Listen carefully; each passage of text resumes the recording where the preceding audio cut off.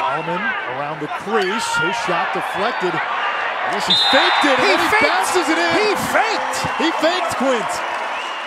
What is up, bros? Anybody care to lax? Welcome to episode 13 of the Crease Dive presented by Barstool Sports, your one-stop shop for that stick talk for Lax Rats by Lax Rats. I'm Jordy from Barstool. With me, as always, week in, week out, we got the kid, Robbie O, on the mic. Rob, how are we feeling this week? What is going on, Jordy? I mean, hey, at the Crease Dive, we're primarily a Division I lacrosse focused podcast.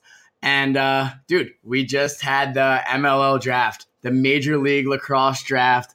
And very happy to sit here and say the number one pick of the MLL Draft was a reoccurring guest on the Crease Dive. Obviously, we're going to talk about this draft. Jordy, what did you think of that draft? Yeah, well, I mean, first off, this is just another draft that has come and gone without, my name being selected. So a little butthurt about that. But yeah, I mean, as you mentioned, Trevor Baptiste going numero uno overall in the draft this year. So he was on the podcast last week. So I think, right now, we've had, as far as guests go, we had, Ian McKay come on. And I think, so his episode dropped on a Friday. I think he scored a overtime game winner.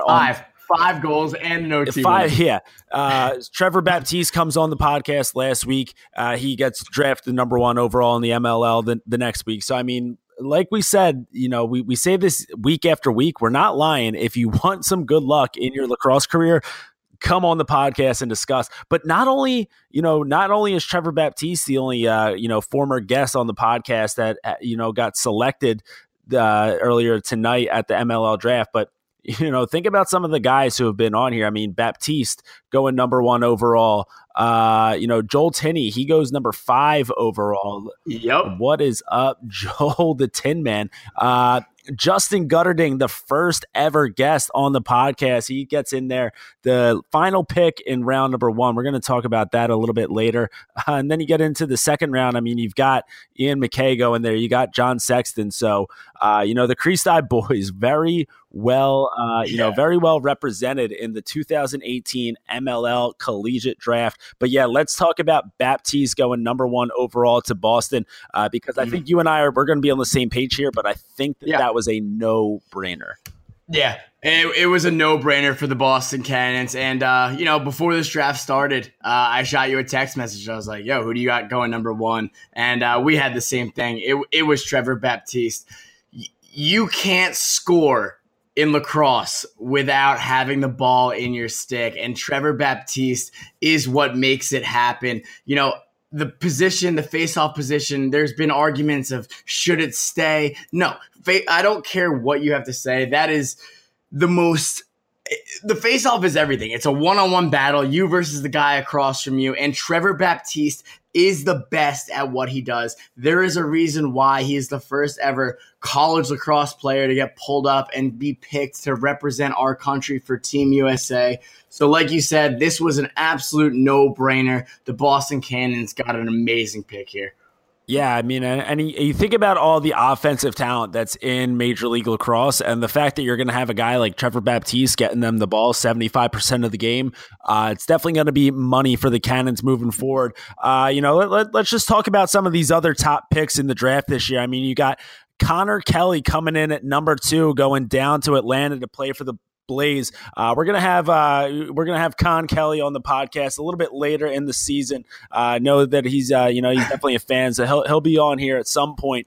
But I mean, you think about the season that this kid has had. You think about the career that he's had at Maryland. He was kind of right up there, right behind Rambo and Heacock in that senior class, and he was one of those guys who kind of grew up mature with those guys, in College Park.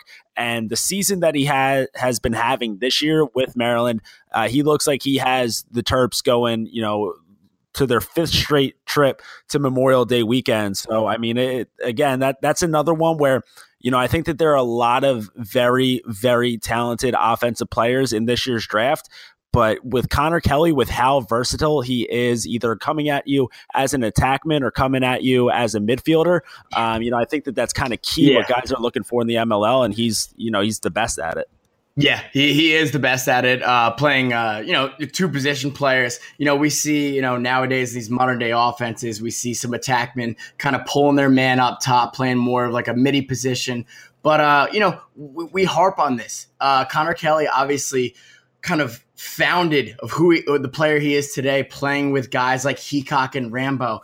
He surpassed his assists game 3 at Maryland. He's sitting on, correct me, what is it, like 58 goals, 30-something assists? Might have patted him a little bit too much. That's definitely where he'll end the season with, at least. Yeah, but the point is he has become such a dynamic player, and MLL is different than college lacrosse because it's kind of like coming out of high school and playing Division I lacrosse. You're the best player in high school. You're getting the deep hole, but then you go to college lacrosse and you're playing with kids that were just as good as you. So you take a kid like Connor Kelly, who's getting the number 1 pull on him, all the attention. Kids are sliding to him left and right, early slides.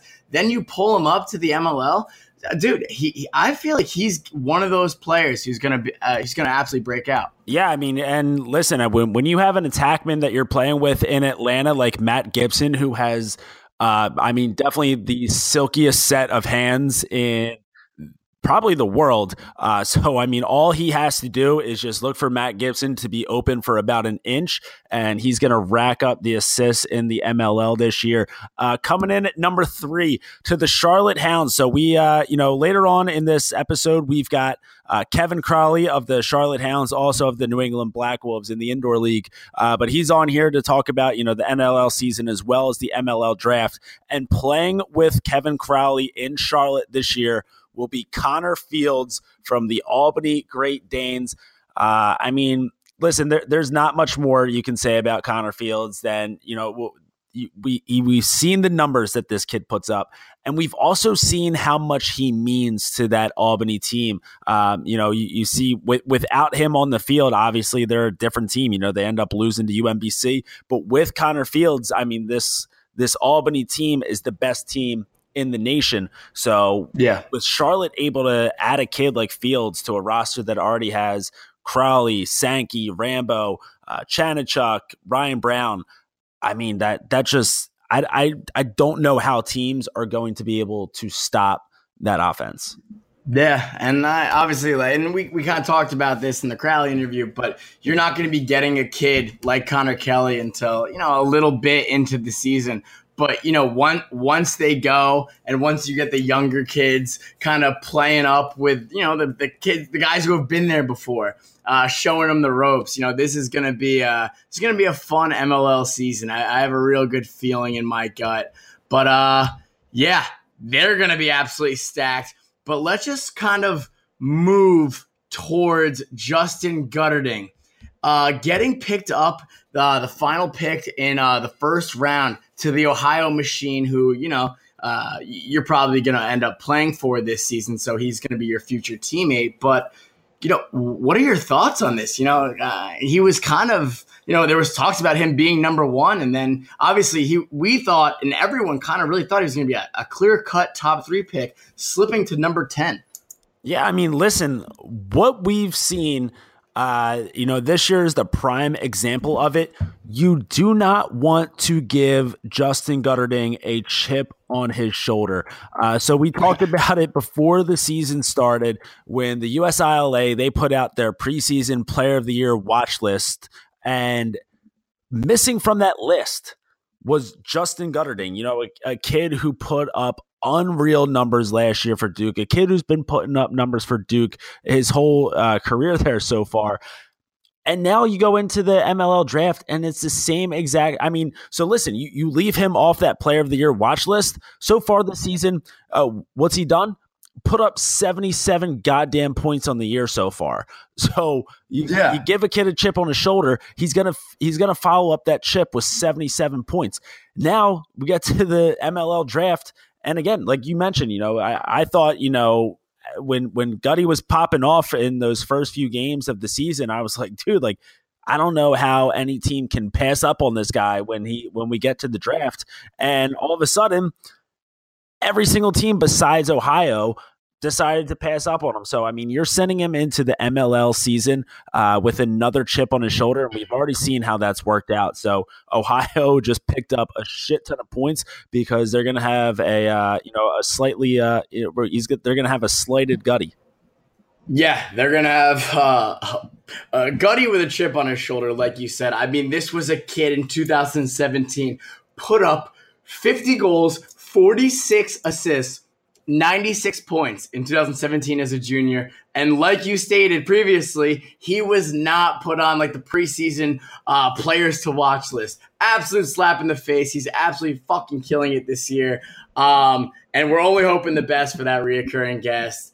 But yeah, I was just as surprised as you when I saw him get picked up at 10, but you know, it's still number 10, and you know, Ohio Machine have probably one of, if not the most dynamic attackman in the country. Yeah, I mean, and again, it's the same thing with pretty much every team in the MLL. I mean, there are only so many teams in the league, and there are so many great offensive players. But, you know, kind of the same thing with Charlotte. I mean, you look at the guys who Ohio's working with. I mean, you've got Kyle Harrison, Tom Schreiber.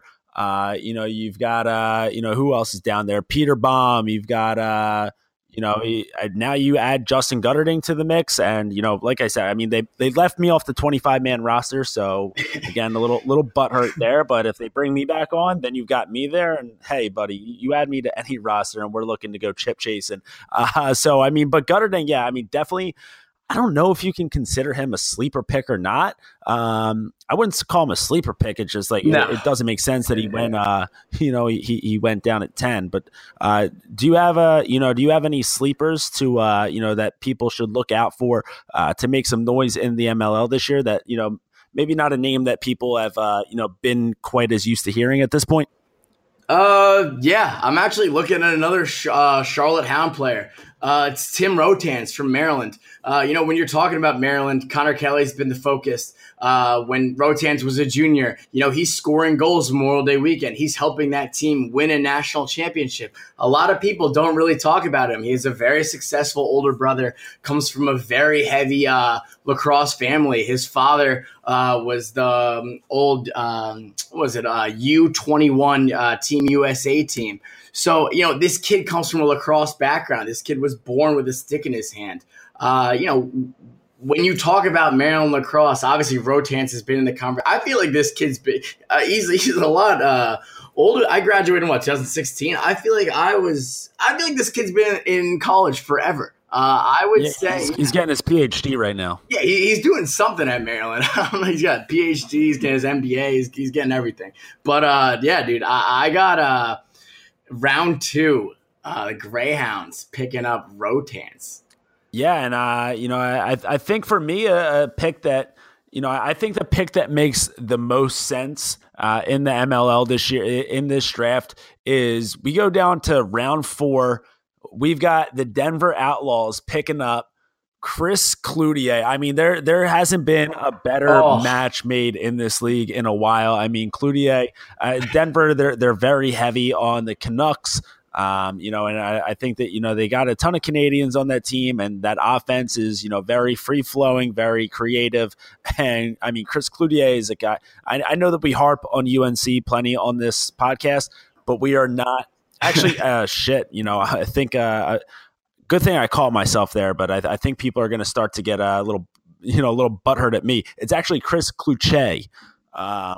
Okay. So I think DeHoga kind of made fun of us a little bit. Yeah. So Denver picking up, and we don't have to cut that. Yeah, we'll cut that later.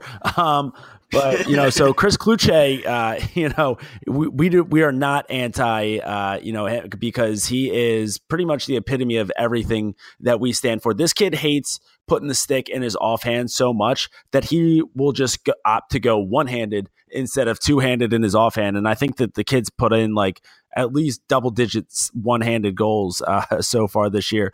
But yeah, I mean, so that those are all the big names for, the MLL draft, obviously rounding out that top 10, just a quick rundown. So we've got Baptiste 1, Connor Kelly 2, Connor Fields 3 to Charlotte.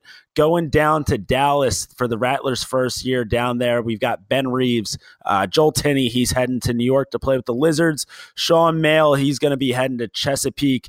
Jules Henenberg, Rutgers, the Scarlet Knights, he will be playing down in Florida with the Launch. Connor Keaton heading into Denver, and Justin Gutterding rounding out that top 10, going to the Ohio Machine. Now, Robbie, you mentioned something to me, and there's a theme in all 7 rounds of the draft. What is that theme that you noticed? There was no one from Syracuse University, the Syracuse Orange, that was drafted in the MLL. Not a single Orange. And you know what, right now, I don't know if this is the MLL trolling or not. So I'm on the MLL's Twitter page right now. Their header picture. So I understand that the MLL uses orange balls, and if you've ever thrown with them, they're a fucking pain in the ass because they're extra grippy. But their header picture. We get it. You tried out for the MLL. Yeah, exactly. Not a big deal. But their header image right now is a bucket of orange balls. Is the MLL, are they trolling Syracuse right now that they didn't get a single draft pick? Is the MLL trolling? I mean, dude, obviously we kind of say this when we're previewing or recapping non-traditional lacrosse schools. But I'm seeing Bryant, I'm seeing Dartmouth, I'm seeing Providence, Salisbury show the D3 some love. Dude, Monmouth, Jacksonville, Hartford, Maryhurst. Dude, and you don't have one Syracuse kid on that team. I don't know how long the MLL draft has been going on for. Obviously, probably since the MLL's existence. But mark my words, quote me, there has never been an MLL draft. There's maybe the supplement. No, there's never been an MLL draft where someone from Syracuse has not been playing. When I think of college lacrosse, I think of 4 schools: Virginia, Johns Hopkins, Syracuse, and Virginia. It's bizarre. I can't wrap my head around it. Yeah, listen, Desco, shape up. Get your. Maybe Syracuse kids just kind of want to make a little bit more money in the workforce, and they just kind of told all these GMs, said, now I'm gonna peace out on the MLL. But yeah, it's definitely a sight to be seen. But hey, you mentioned it. These kids from, schools that, aren't necessarily known as powerhouses in Division I college lacrosse, getting picked up in the MLL draft. One of them, not too long, actually, it's a few years removed now, 2011, drafted out of Stony Brook, the Seawolves, Kevin Crowley going number 1 overall to the now defunct Hamilton Nationals. And we've got Kevin Crowley on this week's episode. So let's kick it over to that interview right now. And joining us right now, we've got the big cat on the line. We've got Kevin Crowley, formerly of the Stony Brook Seawolves, currently playing some ball in the outdoor league with the Charlotte Hounds, and then playing in the indoor league with the New England Black Wolves, where he and the boys, they're gearing up for a playoff run. So Kev, thanks for joining us today. How you doing, bud? I'm good, man. Thanks for having me on.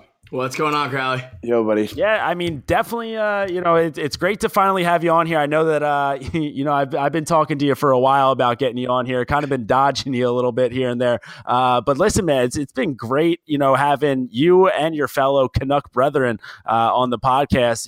We've had a few of you guys so far, so it's kind of turning us into an international podcast. And as a beer league box hero myself, always great to have a guy on here who mucks it up in the box.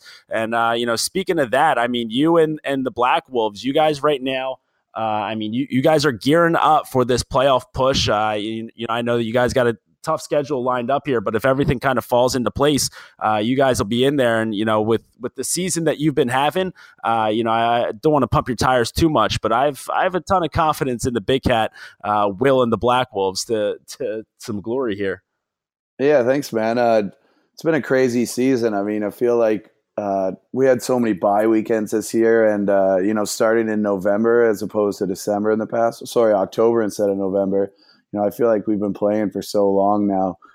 It's been a roller coaster. We got off to a nice start, and then we kind of went through a lull. But big moves like trading Sean Evans in the middle of the season, and then we had a lull, and now we've won our past 2 games. So we're finally looks like we're starting to click with the new group we got, and it's at a key time, obviously going into playoffs. So you guys are coming into the final stretch, second half of the schedule. I believe you guys got to win out. Just talk us through the mentality, what's going on in the locker room. Obviously, you're a leader on the team, a captain. What is going on in the Black Wolves locker room right now? I think we're starting to feel more confident coming off those 2 wins. We love the group we have, especially on the offensive end. There's a lot of veteran leadership there. And with that comes this confidence that, we could have folded, we could have just folded up shop, when we were going through that rough spell there. But, like I said, we won these past 2 games, and worrying about what we can control, which is obviously getting the next 2 W's. And then, hopefully everything falls into place as it needs to so we can make the playoffs. Obviously, with the 1-game series for the first round and the second round, it's really anyone's game once it comes to the playoffs. Yeah, and I mean, you guys are definitely playing playoff lacrosse pretty much enough as is. Like Robbie mentioned, like you mentioned, you kind of have to win out here and get a little help to get into the playoffs. So it's kind of just playing for your survival here. These last 2 games you guys got coming up. I mean, you got it looks like on the schedule here you got Rochester, and then you finish up the season playing against Lyle and Miles Thompson with the Georgia Swarm. Real quick. I mean, I know that they're the enemy, and I know that, you need to beat up on them a little bit at the end of the season there to get yourselves into the playoffs. But, what is it like, playing against those guys? I know that, you're right up there. I mean, every time I check the score sheets, you're getting, 4 or 5 goals a game. But, what's it like being able to kind of stare that down on the other end? Yeah, I mean, fortunately for me, I'm not on the defensive end all that often and have to go against those guys all the time because they're some of the best players in the game. They're so smart. I really respect Lyle's ability to play both ways, and he presses up the floor well. He's just a very smart player. So obviously Georgia is a different team than we saw at the beginning of the season. We got our first win of the season. We opened up against them, and then they added Jordan Hall back to their roster. So they seem like they're starting to pull it together and kind of hitting their stride too at the end of the season. So it really is, going to be a battle like it's been for the past. I feel like this whole half of the season has been every game's, like you said, had those playoff implications and been like a playoff game. So more of it to come. Definitely feel that's when the teams are at their best. But just take me through. So if you cannot tell, I'm not the biggest NLL fan. I don't really follow it too much. I actually never really played box lacrosse. Like Jordy said, he's in a couple of beer leagues. But you're talking about the Thompson brothers, talking about yourself. Obviously, you made your name. You're where you are right now because of what you did on the field. And when I say on the field, I mean outside. And so did the Thompson brothers. Talk about, for someone like me who's not too familiar with the box game like you Canucks up are there, talk about the difference between outside lacrosse and then box lacrosse. Obviously having 5 runners and a goalie out on the floor at a time, similar to hockey. It's way more physical game. Even, as an offensive player and the defensive players wear a lot more pads than we do in field. And, usually you got a couple ice packs all over your body after a box game. It's just that much more physical. I feel like the guys are even meaner in the league for whatever reason. They're actually trying to hurt you. And that's, really the main difference, other than goals are a little bit smaller, goalies are bigger. So, I mean, it's I enjoy playing both. Obviously, being with the Charlotte Hounds, I really enjoy going in those seasons. And it seems like you play with a bunch of young guys in the MLL, whereas the NLL is more of like a veteran league. You have guys who are, we have a guy on our team who's playing that's 39 years old. So it's pretty crazy how that can happen too. But, I enjoy them both, and I'm still lucky to be able to play both. Yeah, I mean, we can tell that you definitely enjoy them both. For people who don't know, so you were a number one overall draft pick in both the MLL draft and the NLL draft. So, I mean, you think about guys who really excel in both leagues. I mean, it's guys like you, Tommy Schreiber, obviously Lyle. But, so as we're recording, this is Wednesday night and the MLL draft just happened tonight. So we got, Trevor Baptiste coming in, number one overall pick. You were kind of in that spot before. Real quick, I mean, just kind of talk us through, that process. I know that, the MLL or NLL draft, neither of them are anywhere near the scale of like an NFL draft or anything like that. But just what's that draft night experience like? For me, it was different than it is now. The draft was before the season. So I went into, after my junior year, I went into my senior year, having that number one pick label over me, which didn't make my senior season any easier. I was playing guys who wanted to prove themselves against me, essentially. And that's my excuse for my lack of production my senior year compared to my junior year. But, I went up to, for my NLL draft, I went up to Toronto. It was really cool. I got to walk up on stage, throw the hat on, throw the jersey on, take some pictures. Brody Merrill and Dan Dawson were there, two guys I had looked up to who are now had just got traded to Philadelphia. So those guys were my teammates. It was great, kind of having fun with them, getting interviews. And then, on the other side of the coin was my MLL draft experience where I was in Vancouver. I think it was streaming on, some website that I couldn't, with my Canadian IP address, I couldn't even stream it live. So I was like on a news feed, like one of those tickers. So it was cool to go number one, obviously with Hamilton Nationals having the first draft pick that year. I think that probably helped me out in terms of where I went in the draft because they were a Canadian-based team and had seen me play box lacrosse as well as field lacrosse. But, it was kind of different experiences. Now, can you remember, and I'm sure you can, where you were when you got the call? Because I'm sure that a kid like Trevor Baptiste and the rest of the kids that are going to the MLL draft are probably like in a dorm room somewhere, hanging out with the boys. And like you said, this was before maybe you were at Stony Brook. So where were you? Well, for the MLL, I was sitting at home on my couch in Vancouver, and then I had an idea that they were going to pick me up.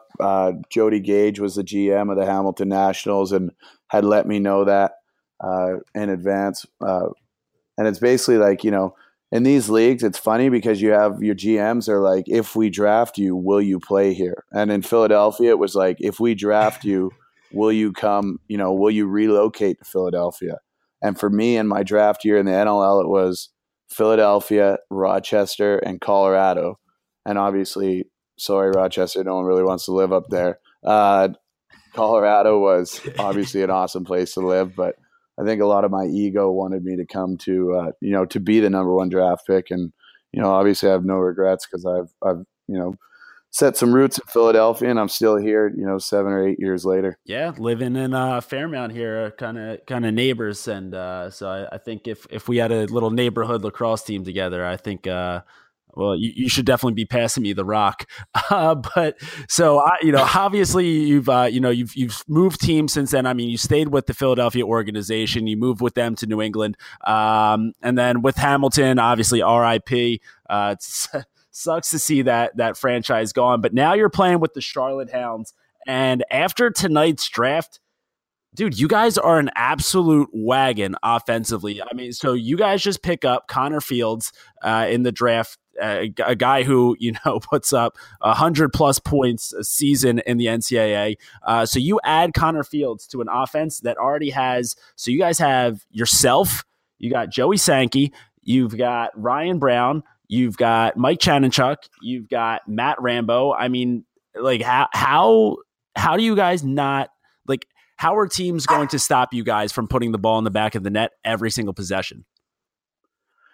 I mean, that's the goal, obviously, right? And for me, it's putting the ball in a lot of those younger guys' sticks so they can run around, wheel around out there like they do. Obviously, I'm calling Connor Fields Fieldsy from now on. I've already given him a nickname on the team. having Fieldsy on there. I've watched some of his games. It's really unfortunate he's in the American East Conference because sometimes it's up against my Seawolves.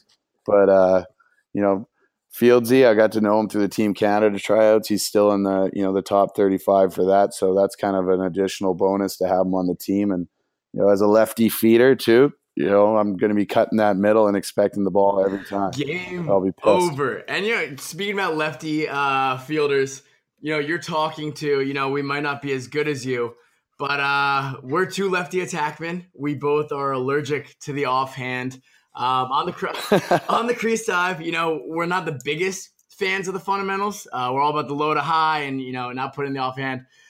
How do you think, and, playing box is, primarily in your strong hand. Talk about moving to field play and not using your offhand and how that could actually benefit you or some pros and cons that you've experienced, because obviously, you don't like the offhand either. Yeah, I'm completely allergic to my left hand. And unfortunately, teams know that, but once you resist going that way so long, you develop some moves that, get you to your right hand. For me, my right hand eventually. I teach to my kids, like when I'm coaching, I'm always telling them they need to have some level of proficiency in their opposite hand to like throw a pass. But, it's hypocritical of me. I think I probably have 2 goals throughout college and my professional career in my opposite hand. And, it was really close my eyes and just jam it on goal. And I think I got a lucky bounce twice. So, well, I mean, also another thing that you're blessed with and me and Jordy may not have is, dude, you're not a small guy. You are 6'4", 220 pounds, Crowley. Like 220 soaking wet. 220. But it is according to Wikipedia, is that a generous stat? Where are they getting this number from? That's probably on the light side. Okay. This is 230 of lean something. Okay. I think it's people think I should. I think I'm 200 pounds on the NLL website, and I think it's an advantage because people go up against me. They think they're just going to push me around, and then they don't realize I got a bit of a boiler on me, and I'm throwing that weight around there for sure. Yeah, I mean, living in Philly so long, I mean, you'll definitely pack some on there. But Gino's catching up to you. Yeah, it's a city of cheesesteaks. Like, what am I going to do here?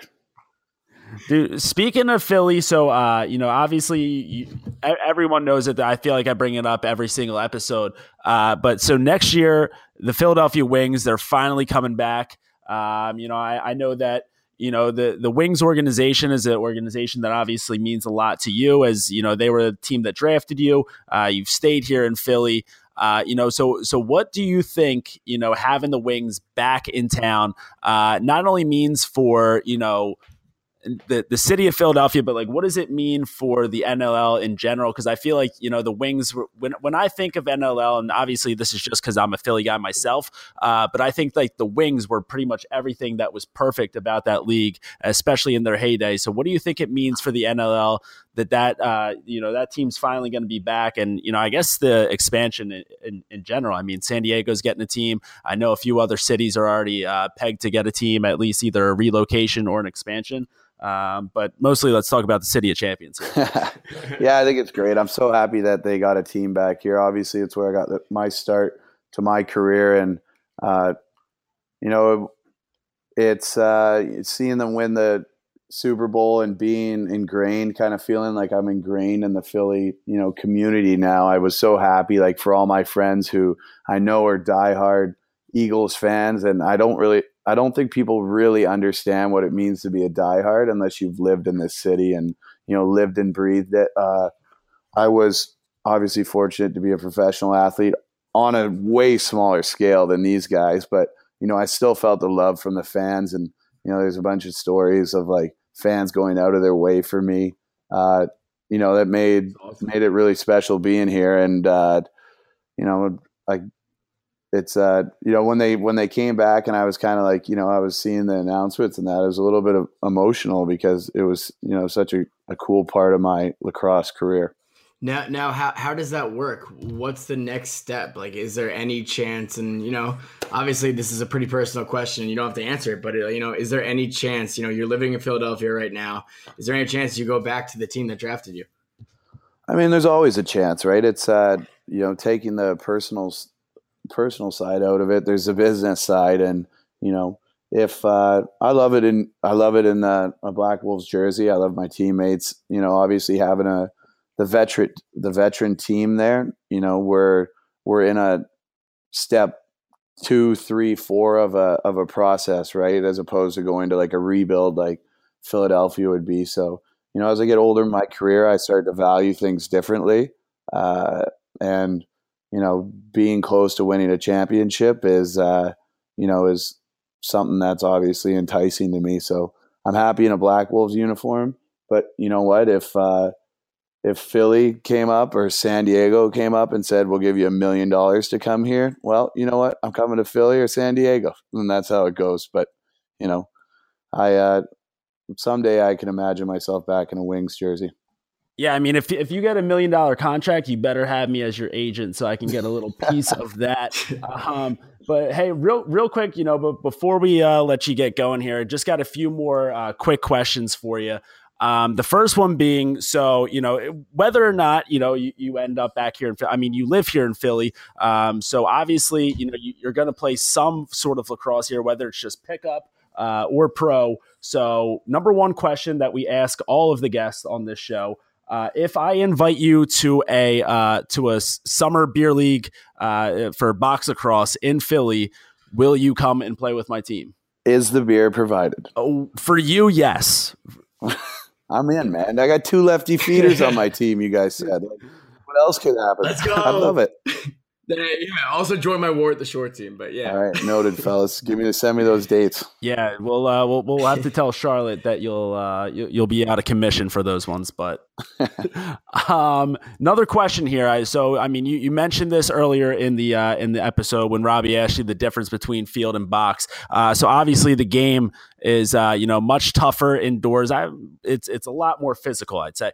And obviously indoors you're allowed to drop the mitts and chuck the knucks. You're not allowed to fight in field lacrosse. We brought up your stats before. Obviously, you've got some size to you. You've got some range. What is your record when you drop the mitts and let them fly?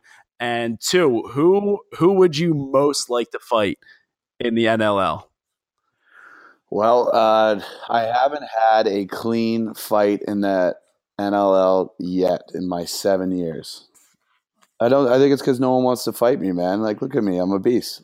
They're not coming after me. What'd you call it? A boiler? You got a boiler? I'm swinging that boiler, getting it behind these punches. People are afraid of me, man. I walk around like untouchable. So what do you do? Do you join in on the scrums though? Yeah, I want to know. Yeah, I want to know what the thought process is. All right, you got some beef with someone. Do you guys like make eye contact? Because I've never been in this situation. Do you make eye contact and just rip off the helmet and gloves? I go down my bench and I make eye contact with our fighter and I say, "You handle this, right? I got to protect these hands." These are all the softest excuses I'm giving you. I'm not a tough guy at all, and I'm the guy throwing a sucker punch from the back of the scrum. Yeah, that's I think we can all relate on that one.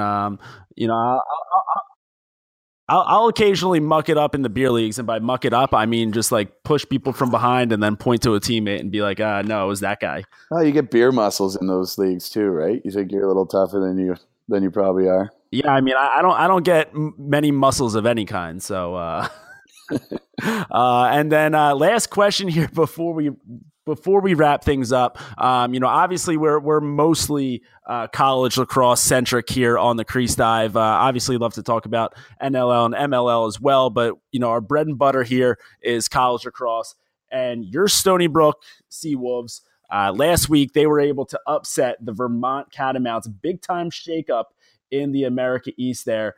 So I mean, I don't know how well you keep up with Stony Brook, but, when do we think that we're going to see the resurgence of the Seawolves in the America East? I mean, right now it looks like it might be Albany's conference, but, when are we going to get that recruiting process that going there for the Seawolves to take over with the Great Danes? Well, I always say don't.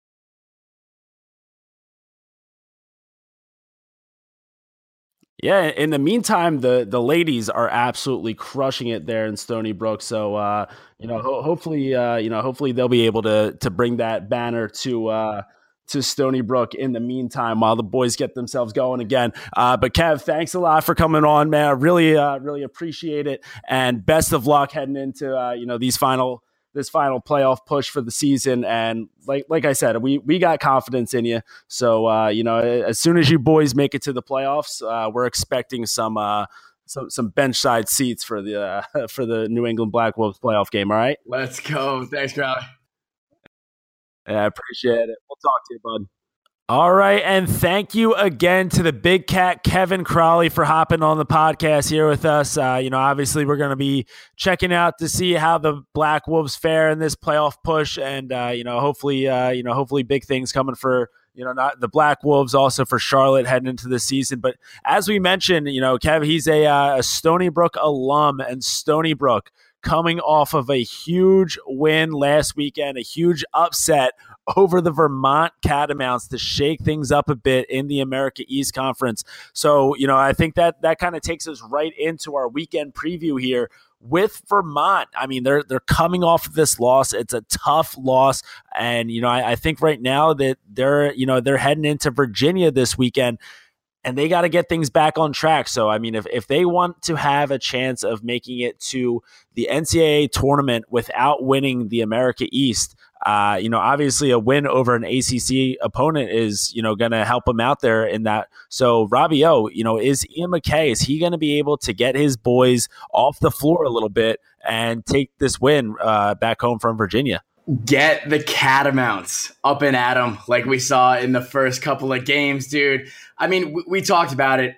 You and I, and there's no shame in it. I'll pat ourselves on the back. We've been on this Catamount train since like February, 20th, when it was a random Tuesday. They were playing Furman to kick off the start of the Division I lacrosse season.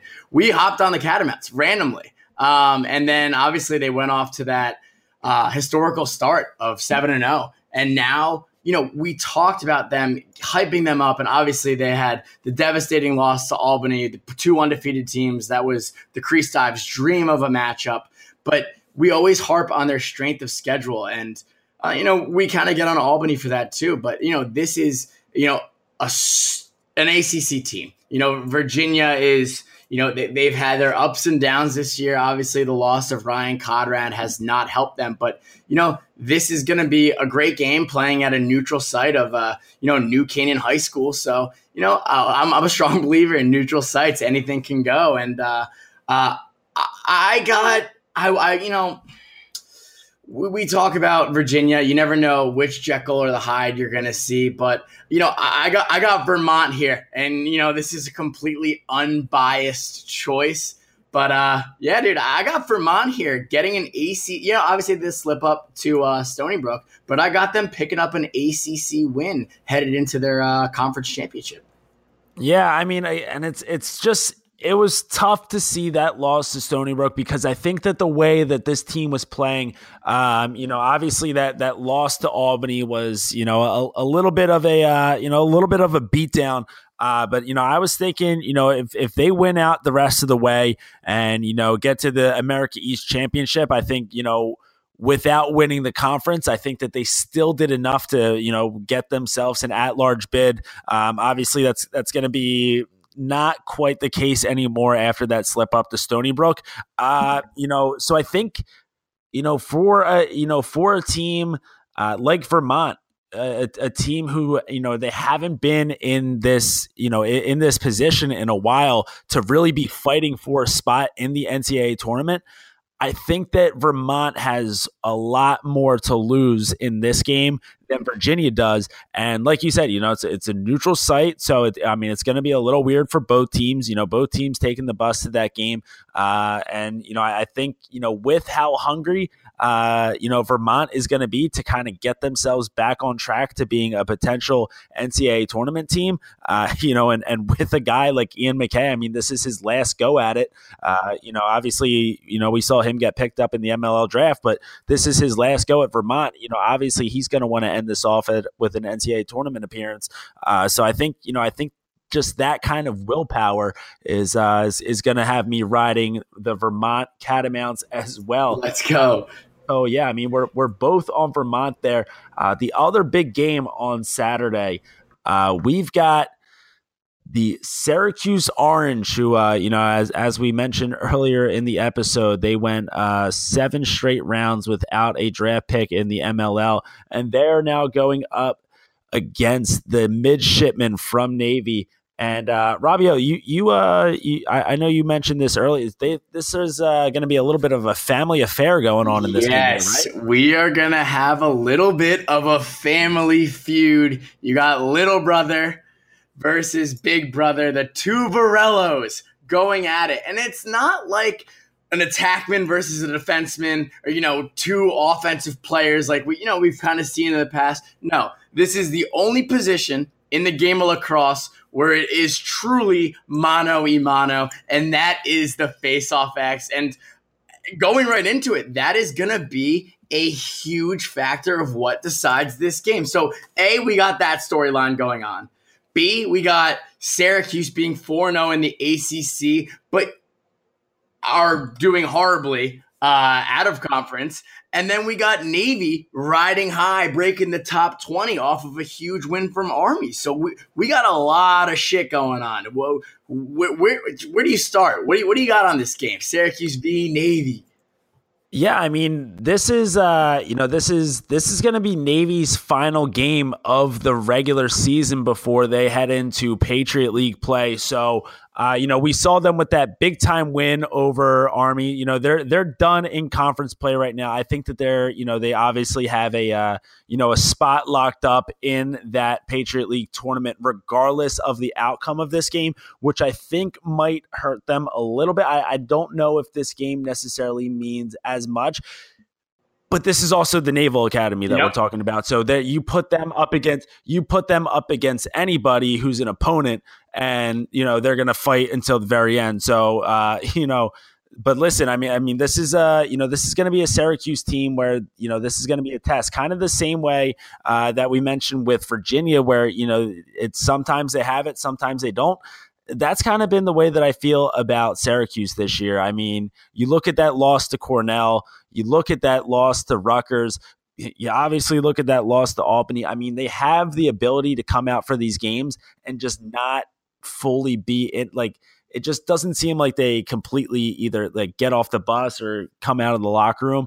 So obviously they're going to need to hype themselves up, because I think that this is a Navy team right now who's really feeling confident about themselves. And they would love to go into this Patriot League tournament with a statement win over Syracuse. So I gotta ride with Navy on this one. Wow, you're going Navy.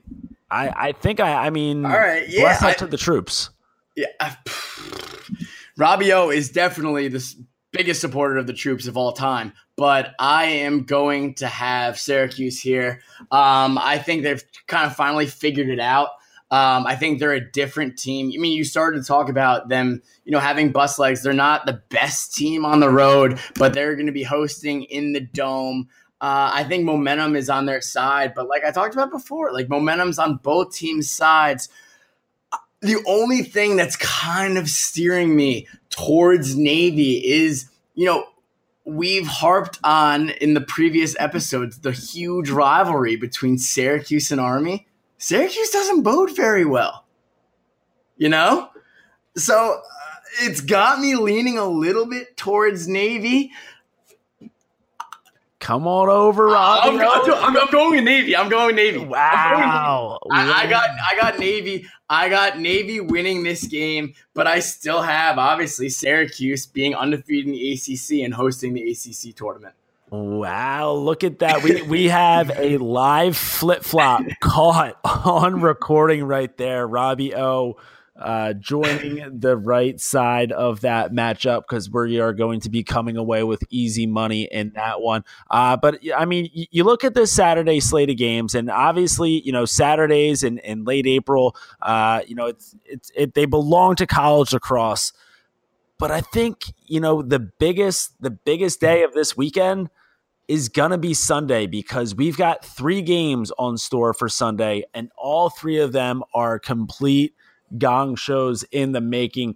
Starting off with, obviously Sunday lacrosse belongs to the Big Ten. And we've got Maryland taking on Ohio State this year. Obviously, Ohio State, it's been a bit of a disappointing year for them after making it to the Final Four last year. But I mean, listen, these are 2 teams who battled against each other last year. Obviously, they hate the shit out of each other. So I wouldn't expect anything less out of this game. So even though, on paper, this matchup doesn't look quite as enticing as it would have, at the beginning of the season, it's still going to be a game where you have no idea what's going to happen. And, with this Big Ten schedule, even with how stacked Maryland is and even with how well they've been playing, you play Big Ten team after Big Ten team after Big Ten team.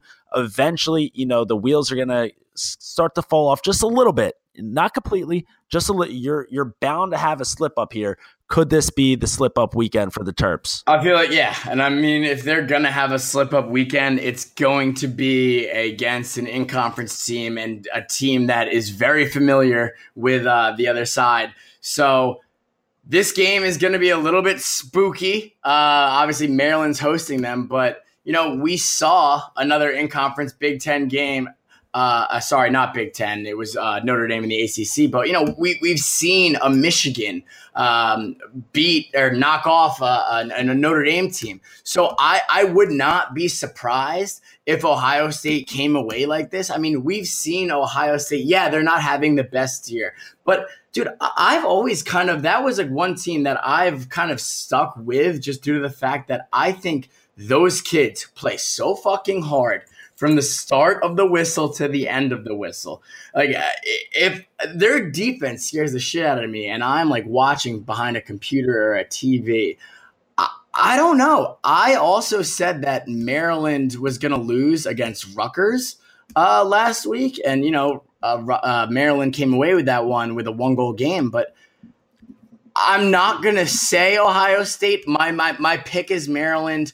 But I think Ohio State gives them a great game. I actually think Ohio State might be winning the start of the second half, but I think Maryland has too much depth, and they're gonna run away with this one like we saw in the Albany game. Yeah, I mean, just think about how much Ohio State has to despise Maryland. They go in last year, and they come away with a 1-goal win over the Terps in the regular season last year. Now, listen, regular season wins, don't take them for granted because as we've seen with teams like UNC this year, regular season wins can come and they can also go. So, I mean, any win over Maryland is a big one, but they don't quite mean as much as postseason wins. And when we get to the Big Ten final last year, it is Maryland taking home that 10-9 win to win the conference last season.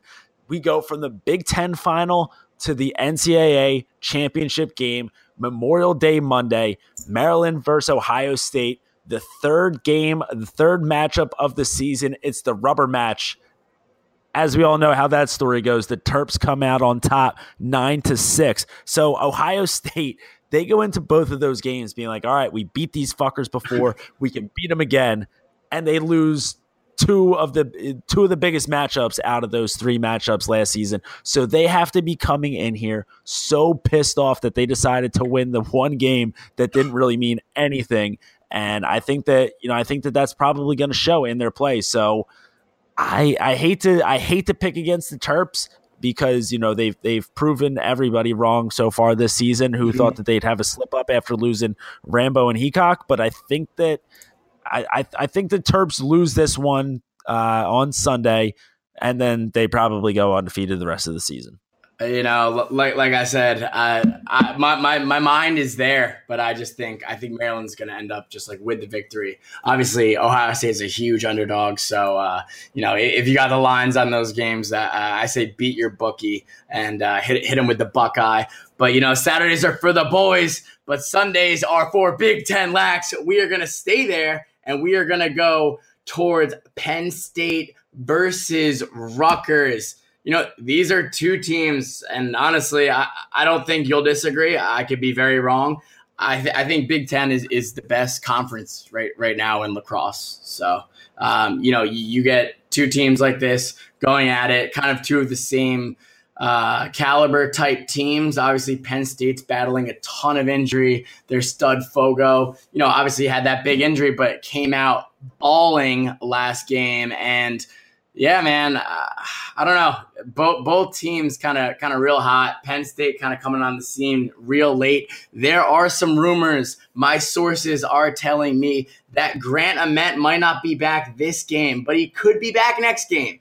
So you got this last game before you head into Big Ten conference play. I mean, this is a big game, a big statement game. Yeah, I mean, I think, you know, the winner of this game will probably lock up that 3 seed at least for in that Big Ten tournament.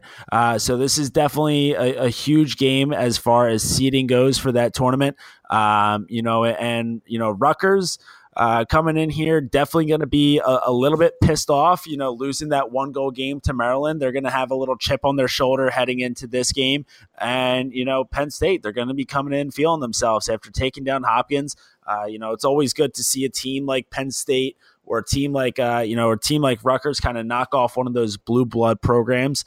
But, you know, I think that this is going to be a game where, you know, like you mentioned, they're two of the same kind of caliber teams. You know, they're very, very good programs that have, you know, they've been there. They get great recruits.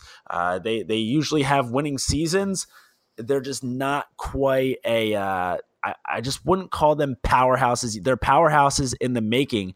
So seeing two of these two teams battle against each other is always going to be a good one. But, you know, so last year, Penn State, you know, they come away with a big-time win over Rutgers. It's a 13-7 final in the regular season.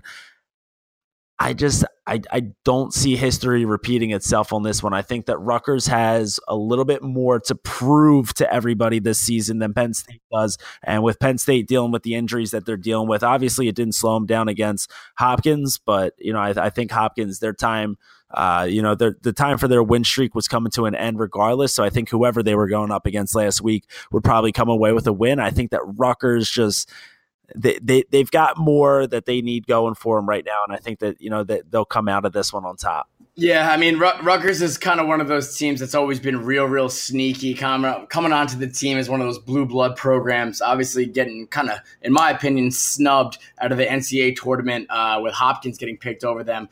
You know, they're another team that's playing with a huge chip on their shoulder. You know, they got their goalie, Max Edelman. He's been playing absolutely lights out, senior leader on the team. And obviously can't talk about senior leaders without talking about Jules Henenberg, obviously the number 7 pick in the draft for the Florida Launch. So, you know, this is a team that's got a lot going for them. You know, you got Kieran Mullins coming on the scene, a little young gun.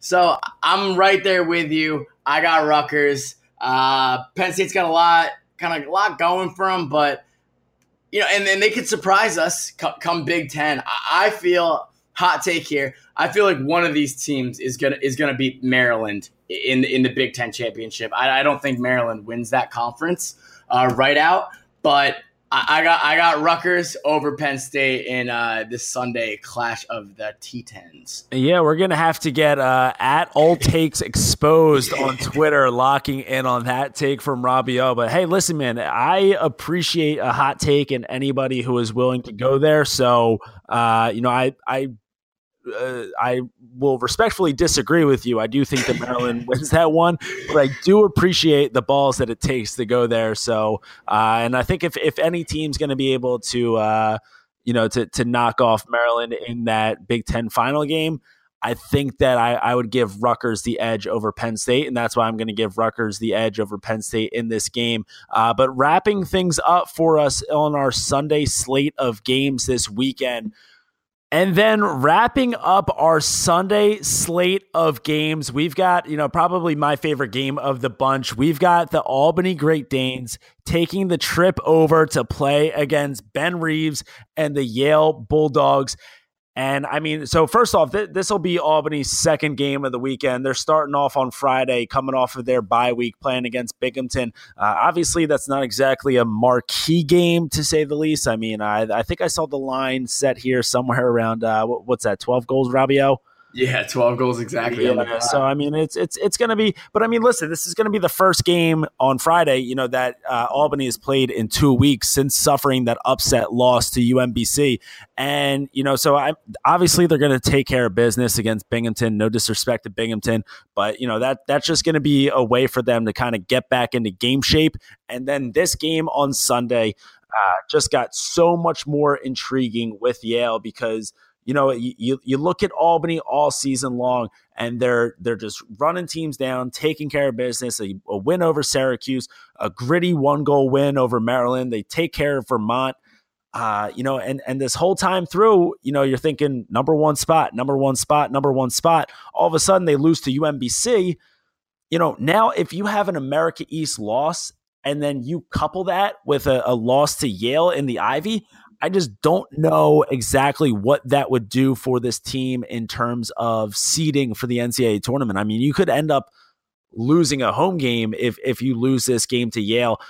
So I think that this game right now is going to be so important for Albany, because if they get this win, then you can disregard that loss to UMBC. You can chalk that up as a fluke. And if they get a win over Yale and then finish out the season with a win over Hartford, you give them at least one of the top 2 spots in the tournament.